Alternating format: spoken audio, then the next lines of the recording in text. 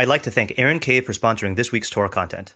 June is less than a month away, which means that I'll soon be transitioning into summer writing mode, with more Substack articles and fewer recorded shiurim.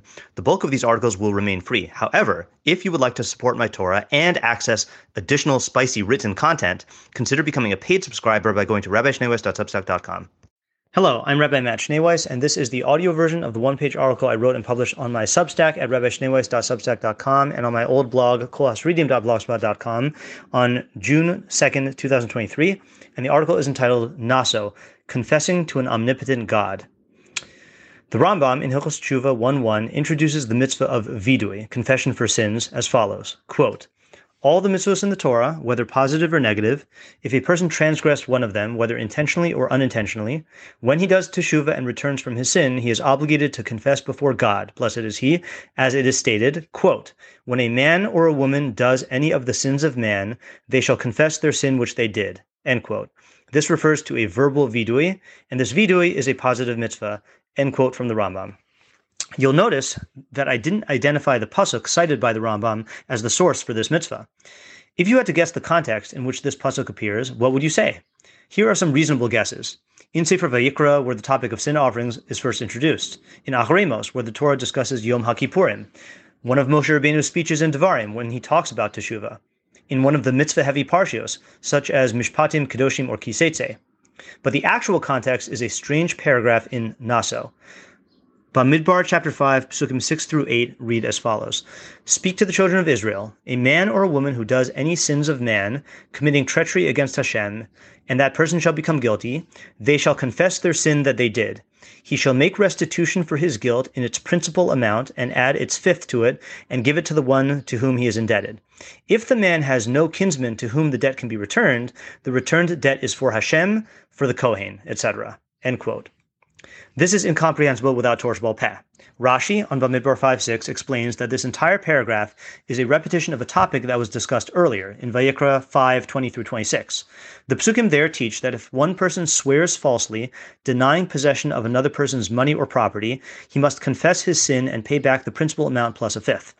This topic is repeated in our parsha to teach the halacha for a specific case in which the victim, quote, has no kinsman to whom the debt can be returned, end quote. This is the case of Gezel Hager, a robbed convert, who has no relatives to whom restitution can be made. Why is vidui presented in this specific context? The Sefer HaChinuch's explanation of the reason for vidui in mitzvah number 364 provides an important clue. Quote, at the root of this mitzvah lies the reason that by the verbal acknowledgement of a sin, the thought and mind of the sinner are revealed, namely, that he truly believes that all his actions are revealed and known before God, blessed is he, and thus he does not regard the seeing eye of God as though it does not see.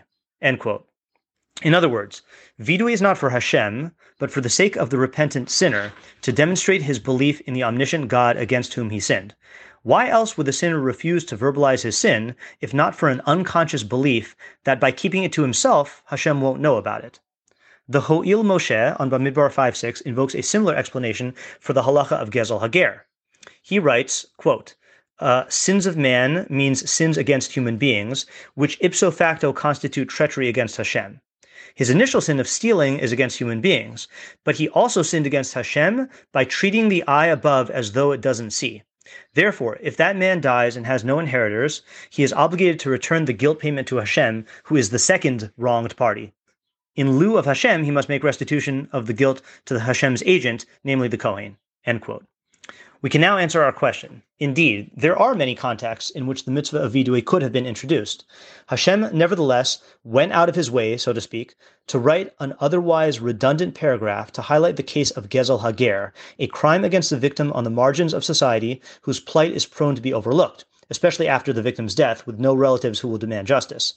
The mitzvah of vidui is paired with Gezel Hager to underscore the message that nothing is hidden from Hashem. In this sense, one who refuses to confess is equal to one who pretends that an undetected crime didn't happen. The only remedy is to act in accordance with the reality of God's omniscience, through vidui and restitution initiated by the sinner. If you've gained from what you've learned here today, please consider contributing to my Patreon at www.patreon.com/Rabbi Schneeweiss. Alternatively, if you would like to make a direct contribution to the Rabbi Schneeweiss Torah Content Fund, my Venmo is at Matt-Schneeweiss, and my Zelle/Chase QuickPay and PayPal are mattschneeweiss@gmail.com. Even a small contribution goes a long way to covering the cost of my podcast and will provide me with the financial freedom to produce even more Torah content for you. If you would like to sponsor an article, shir, or podcast episode, or if you are interested in enlisting my services as a teacher or tutor, you can reach me at rabbischneeweiss@gmail.com. Thank you to my listeners for listening. Thank you to my readers for reading. And thank you to my supporters for supporting my efforts to make Torah ideas available and accessible to everyone.